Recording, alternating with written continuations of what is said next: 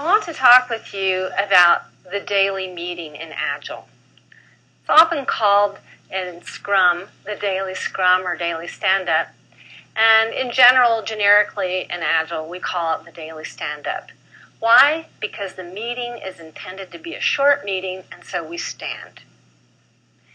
In Agile, to keep a rhythm and cadence in the time box of the work, we request and require that the stand-up have an occurrence every day at the same time and the same place. Again, keeping a regular rhythm and cadence in each person's calendar. The entire team comes together, facilitated by the Scrum Master and having the product owner in attendance, to use 15 minutes to check in with one another about how they're doing with their commitment. And the way they do this in round-robin fashion is that each team member checks in with, what did I get done yesterday? What do I think I can plan on getting done today? And what's getting in my way of meeting my commitments? Now, sometimes when I'm working with teams, I actually switch those questions around a little bit.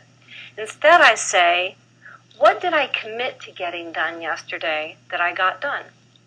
And based on that, what can I commit to getting done today? And then finally, what's getting in the way of my making and meeting my commitments? Now, some teams add a fourth question in, which is, what new information have I brought since yesterday? So they can check in with that. There's no problem solving allowed in the meeting because we want to be sure it's a short meeting and that problem solving only involves the people who need to be engaged in order to do the work of problem solving. So even if it's the whole team, we make a declaration, the stand-up is now over, we can all sit down and move into a problem-solving meeting. So the team are the only ones who speak in the meeting because they're checking in with one another. It is not a status for the Scrum Master. It's to help them understand what new work should we take on, is anyone needing additional help, who can take on additional work, what work should be dropped.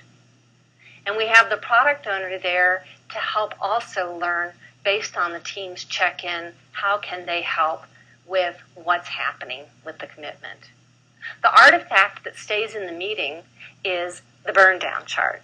So based on everything that everyone has brought into the meeting, we can either update the burn-down chart in the meeting, prior to the meeting, or after the meeting.